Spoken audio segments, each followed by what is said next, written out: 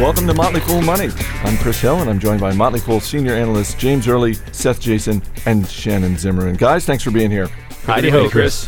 Coming up, we'll talk about Chrysler and some stress tests that are actually not too stressful.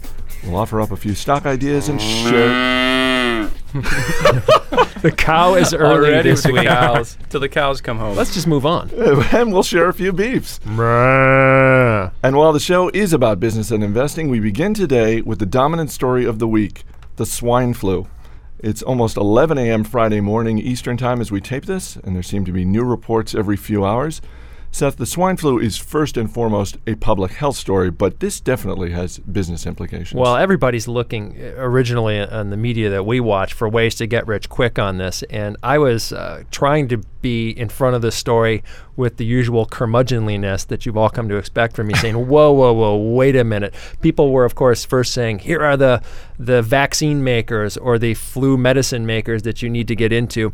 And then they were saying, maybe you should look at something like Netflix. People are going to stay at home and do more Netflix. I think these are all ridiculous, fad-chasing ideas, the kind of thing you should absolutely not be doing. Instead, you should probably look at the sort of stuff people were trying to sell at the time. Everyone was saying, ditch your Mexican stocks, ditch the airports in Mexico, ditch FEMSA, which is a huge powerhouse. They sell Coca-Cola, beer, have a giant chain of convenience stores. Buy what people don't like. To get back to the medicine and the vaccine makers, I think this is predicated on a really bad assumption. The bad assumption is that, hey, if they sell a bunch more flu product, they're going to make a lot more money. Consider the people buying the food product, the entities buying the flu product, governments who are going to say, we need a deal now, this is a public health issue, and also the fact that if you are suddenly rushing more of these products into production, that doesn't say great things about how much it's going to cost you to produce. There are no windfalls here, I don't think. Look at what people hate. Go that way. Yeah, as much as it pains me to say so, Seth is exactly right. You should definitely go against the news flow. And what better way to do that than by investing in Mexican airports? One of my colleagues here at The Fool, Andrew Sullivan, did some great work this week on 3 Mexican airports. And I'll save my favorite of those for the Radar Stocks segment, but that's a great place to be looking right now, not just to take advantage of what's happening in terms of the sell-off related to international air traffic falling and also swine flu, but for the long haul as well. These are great near monopoly companies, generate a ton of cash, give a ton of it back to their investors, and now looks like an interesting time to give them a close look. And guys, let me just get this straight. I mean, it's just kind of like the flu, right? I mean, nobody knows bad, enough to say, right? Yeah, I mean, right now I'm about 10 times more worried about bee stings than the swine flu. Although I say that my family did cancel its trip to New Jersey because of our infant son. But still, I mean, we don't have that much evidence that it's all that bad. Although, perception can be worse than reality sometimes. It seems like it's shut down much of Mexico. And, it's possible that other emerging countries, perhaps with less ability to fight this, could be immobilized. And ironically, that could affect GDP. So it could have a real economic impact. Yeah, no, and that's exactly right. This is a tragic story for the places where it actually is a meaningful, tangible concern. But our own tendency to kind of let things that have really bad outcomes but are really unlikely to happen is so overdone around this that people should sort of concern themselves with whether or not they're going to take a bath tonight, because the chances of you drowning in your bathtub are far greater than you contracting swine flu. So you're not following Joe Biden's advice and staying off all public transportation, subways, etc. Joe Biden needs and nor am I bathing, so I'm going to check. Okay. News this week that Chrysler will file for Chapter 11 bankruptcy and be eligible for $8 billion in federal aid. Chrysler will temporarily halt most of its production while it completes a deal with Fiat. President Obama blasted some hedge funds and investment firms who refused to accept the government's offer of about 29 cents on the dollar for around $6.9 billion in debt that Chrysler owed. Seth, you can't wait to talk about this. I was really shocked that the president got his Huggies in a bunch over this, and that he really went public with this in this way. Let's talk a little bit about the specifics here. He's trying to demonize evil hedge funds here, and these are just investors who bought this debt at an already reduced rate, and they have a fiduciary responsibility to drive a hard bargain. The truth is they were further in line than some of the other parties who are coming in and making deals, and so they have every reason to expect decent treatment. So to come in now and whine about the fact that they were the final stepping block, I think is a little bit strange, and it's grandstanding, and if it's political theater, I think he could have avoided it. The fact is that without people buying distressed debt like this, and hoping that as senior creditors, the people first in line, that they will be treated properly in a bankruptcy proceeding. Without people who do this, the secondary debt market, there is no primary debt market, or the primary debt market would charge vastly higher interest rates, and this would really kludge up commerce. So this is really backwards thinking, and I think the president needs to stand down. I think he's ticked because he wanted to be seen as the deal maker who helped them avoid a filing. The filing doesn't matter. They were already functionally bankrupt. They were already begging to be let off by their debt holders. This is just a different way of accomplishing the same thing. Oh, all right, so now I'm very happy to be able to say that Seth is exactly wrong, at least in two ways. First of all, you know that this is political theater and this is performance art, and Obama, if nothing else, is a fantastic performance artist when it comes to managing these things. There's a rhetorical, political reason why he opted to show temper, which he never does, in connection with what happened at Chrysler. And I think that that's telling in a couple of respects. First of all, we're treating the auto industry in exactly the way that we should be treating the banks. We frog marched Rick Wagner out of Detroit, as we rightfully should, and now we force Chrysler into what's being called a surgical bankruptcy. And between those two bookends, we had what Seth was referring to in this effort to get hedge funds to come to the table and do a deal, and they wouldn't do it. Heard this one before? This is exactly the bank toxic asset story writ small. And if Obama is smart, and you know that he is smart, he'll see the writing on the wall around this. The public-private partnership that is the latest TARP floated initiative is going to meet a similar fate. And I think that what's happening is that this drip, drip, drip approach that we're taking to solving the bank crisis, as opposed to the auto industry crisis, is eventually going to play out as a narrative that's being sculpted to lead people to the conclusion that, these approaches that we have tried so far in good faith have not worked. Consequently, we need to adopt the model of the FDIC, come in, seize these banks, clean up their balance sheets, return them to the capitalist wilds from whence they came. That's the only solution that's going to work. That's the solution that is going to work in the auto industry, and that's the model that we should follow going forward. And guys, I drove a Fiat in Italy about a year ago, and I liked it.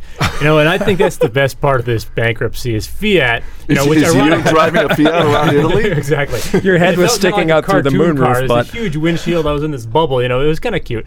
Sort of like a Mini Cooper station wagon kind of thing. Anyhow, yeah, I just have to say finally. I mean, I'm glad an American automaker finally went bankrupt, and I feel like a jerk saying that, but then again, I don't.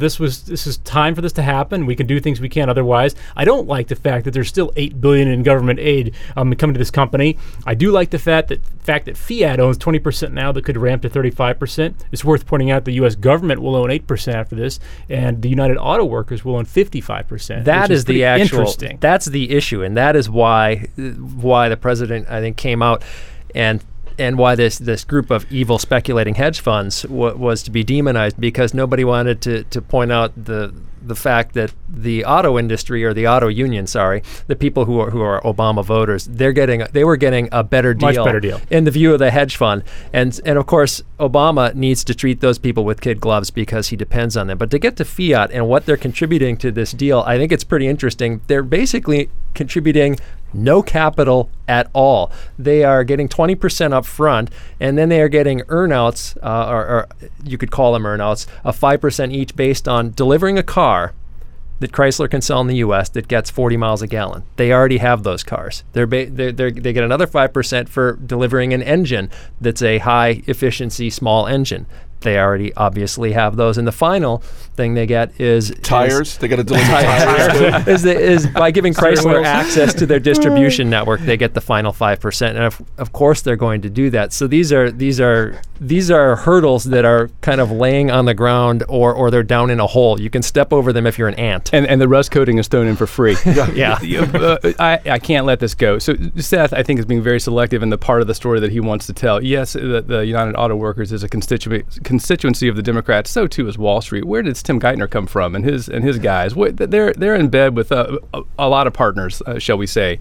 And so to say that this is exclusively motivated by a desire to grandstand on behalf of a constituency, I think is just misguided. You're just proving my point. They are in bed with these guys, but they're turning it around in this specific case and giving misleading sound bites to try and make it sound like they're not. This is a useful example for Obama to hold out as an example for the folks who ought to be playing ball on the other side of the fence, on the financial side of the fence. The amount of money that was involved involved is so small. And it's interesting that the hedge fund investors wanted to play hardball around this on principle. I think that they're cutting off their noses to spite their collective face, and they will regret it. More than that, if you're going to have a micromanaging hissy fit president, then you're going to have trouble bringing other investors to appoint the board members of Chrysler. And to me, that's a big deal. If you're just going to lob in hand grenades, I'm going to lob them right back. The point is, you're going to have trouble getting. You're going to have trouble getting people to bring private money to the table if you're going to turn around and undo contracts. We're having difficulty getting people to bring private money to the table when we are subsidizing those people to do exactly that. So if this is a bankrupt solution. This was the only outfit that wasn't getting a subsidy to bring the money to the table. There was a whole class of hedge funds that play in restructurings, and they look for situations just like this.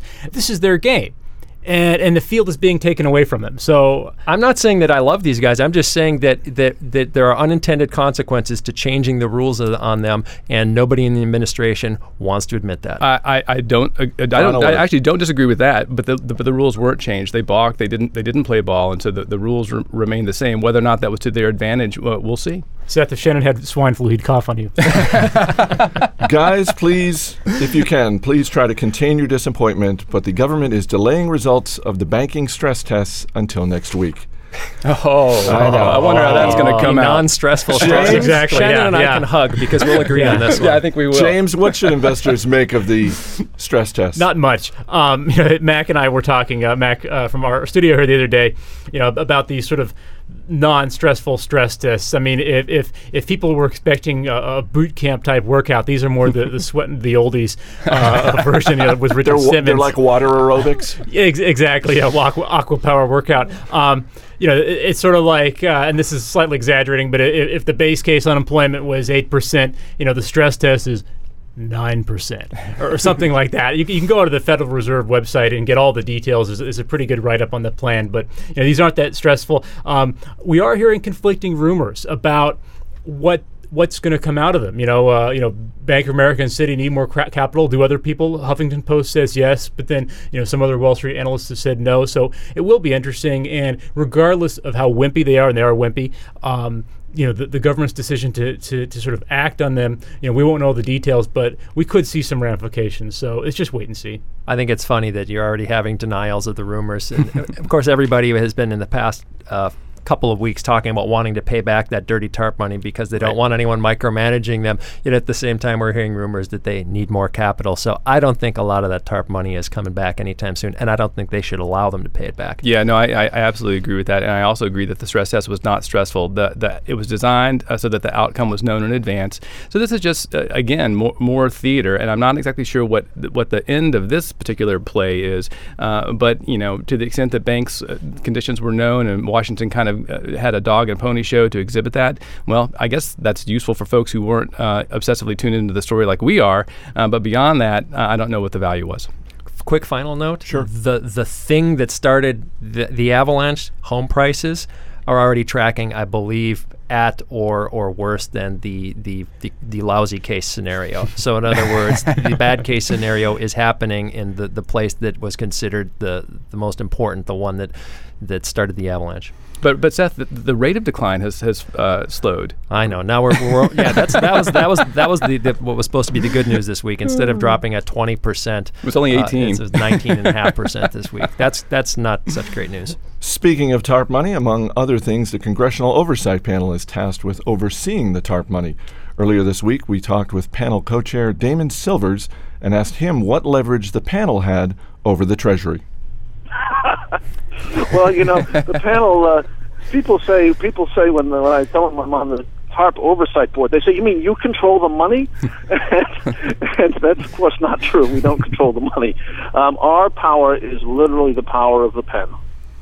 Damon Silvers seems to be very clear-eyed about the extent of his power. Yeah, no, it was a great interview. He's a smart guy and was very clear up front to say, look, I'm going to be speaking for myself. That's the policy that we've adopted for all of the panelists, and he was very candid and forthcoming. There was a little secret decoder ring action that you had to conduct to understand exactly what he was saying, because it seemed clear to me, and James was with me in the interview, so I'd love to get your take on this as well, that the latest TARP initiative, that public-private partnership that we were talking about, doesn't seem like a very good idea to him, nor does it seem to be a good idea to the people who would seemingly benefit from it, Now, both did the investors and the bankers. Now, did he say that, or is that you just sort of picking up his Yeah, vibe? that's definitely me sort of reading between the lines, but I said that to him, and he didn't disagree. I've heard similar interviews from him, and I think I concur with that. It's important to remember here that this TARP cop is really sort of the mall security of the bailout. I mean, with no weapons, not even mace. I mean, all they can do is get in the media and talk about it, which counts for something. But yeah, I mean, I don't think he's a big believer in it, but I think he thinks we got to start somewhere, and that's what we're doing. Does that mean that Seth Rogen or Kevin James is going to be playing Damon Silvers in the movie? All right, it's time for What's Your Beef? Time to tee off on a stock, a company, a person, a concept. And Shannon, we'll start with you. What's your beef this week? My beef. And it can't be me. Well, that's my ongoing beef. It can't be not just another for this panelist. week. No, my beef is this rally is ridiculous, and as happy as I am as the next investor to see the value of my portfolio rise, we're on a bender again, and the shiny, happy future that we're looking to is ignoring the grim urgency of now. Unemployment is high, going to get a lot higher, maybe double-digit higher before the recession is all said and done. GDP has fallen off a cliff with a second consecutive quarter of a decline of more than 6%, and then the news this week, I guess, that consumer spending rose for the quarter is just completely misread. So yes, it rose during January around a very specific set of circumstances. It was flat in February, and in March, the month that is closest to where we are, it actually fell. So the one bright and shining macroeconomic point that you can take out of this is that inventory reductions continue, and that will be good news once consumers actually have real legitimate reasons to spend again. But right now, it's just sort of tracking anemic demand, and that's where we are. And so the rally is, particularly in financial stocks, which have rallied the hardest, is really just ridiculous, and that's my beef. James? I'm going to go back to Fiat and have a positive beef. I'm excited. Yeah, we live in a supersized America. We eat at buffets. We drive big cars. We live in big houses. We're big consumers. But if gradually American automakers fail, and it looks like GM will be next, and we get a further influx of foreign cars or foreign car thinking, i.e. smaller, maybe we'll start moving away from our big cars and our big houses, and I think that would be a good thing. Seth? Wow. I think I'm all out of beefs. I don't think I have anything left to complain about today. Obama's reaction to this was sort of my primary beef, and I think I'm also with Shannon. I don't trust this rally. I have been looking at stocks, and I have a lot of companies that I like, and I look at them now, and I look at where they're priced today versus a few weeks ago, and it makes a lot of assumptions about earnings going forward that I'm not really willing to make, especially when I read between the lines economically. Tread carefully, folks. There are cheaper stocks out there than the ones making headlines for going up, and that's my beef. Everyone has gone to hooray for everything, and we're going to have to go back. All right, as we head into the first full week of May, Shannon, give me one stock that's on your radar. One of the Mexican airports that I was referring to before, I won't try to mangle the pronunciation in Spanish, but it's a Southeast Airport Group, ticker ASR. Again, a near monopoly, generates a lot of cash, returns a lot of that to its investors, and I think now is a really interesting time to take a look at the group and this particular company because its valuations seem to me to be the most attractive. James? I'm going to go with Magellan Midstream Partners. This is a boring master limited partnership. In other words, it's a pipeline company that ships fuel, but these tend to be pretty steady businesses. They've had good distribution growth and yielding, between 5 and 10% depending on the price, but 8%, a pretty good yield. Seth? ASR is a great stock. Thank you, Shannon. I own it. I've owned it for years. It's like a love-in. Wow. I've owned it for years. That's a little weird. The trick with these things, I'm going to say, is to buy when people are freaking out, and around hurricane time is also a great time. But I'm going to talk about Under Armour, and everybody knows who they are. I think the maker of sportswear of athletic apparel, very famous for the tight wicking shirts. They released earnings recently. And it was one of those, the analysts are surprised. The revenues were higher than expected. The earnings were better than expected. I don't read too much into that. It was mostly a factor of Under Armour shipping more of its new running shoe product than analysts were really able to guess. But since it's a new product, the fact that they didn't get the guess right is no big deal. What was maybe more impressive is that their apparel shipments, which had been growing huge for years, were only up a couple of percent. But in this climate, that's actually pretty good. Everybody else is seeing double-digit declines. What most impressed me, however, is the way that Under Armour, which has been a real growth vehicle, is looking more deeply at itself as a long-term ongoing business, the way it's managing inventory, the way it is managing other working capital, the way it's looking at its manufacturing to try and take out costs, and also the way it's marketing its new products. They're coming out with a new soccer boot, as they're called in the business. And one of the analysts on the call was really flummoxed because they were talking about a really soft launch for this. They're not going to go out and pound their chests. And he said, well, so this is, a change, or he couldn't understand why they wouldn't do this. And the reasons are quite obvious. Under Armour is not managed by idiots. They realize that this is a hyper-competitive market. I like it already. Yeah, and if you go in there and you thump your chest, you are going to be laughed at. So they're doing what they've actually done in the past in other markets, which is they put out some product. They try and put out a very good product. They do it on a limited basis, let word of mouth go, and try and kind of work their way in from the edges. And this has worked very well for them in the past. I think it'll continue to work well for them in the future, and I really like the stock. Putting a valuation on it is the hardest part. It just looks expensive. But can you screen for managerial idiocy? Is that possible? I wish we could. Did you think their tight-fitting, sporty apparel, I don't know what % of their business that is, but is that going to go the way of tracksuits? Remember from the late 80s, they were so cool and everybody wanted one, and now? I really hope it does, because one of the reasons I used to hate Under Armour were these skinny fat guys I saw on the running thing that were really scrawny shoulders and then a gut kind of all sweaty. And it just accentuates that. I don't know why they wear these. Yeah, but they sell a lot more of the loose stuff nowadays. Okay, got it. All right. Seth Jason, James Early, Shannon Zimmerman. Guys, thanks for being here. Absolutely. Thank you. Thanks for listening to this edition of Motley Fool Money. As always, people on the program may have interest in the stocks they talk about. Don't buy or sell stocks based solely on what you hear. Do your homework and make your own decisions. I'm Chris Hill, and we'll see you next time.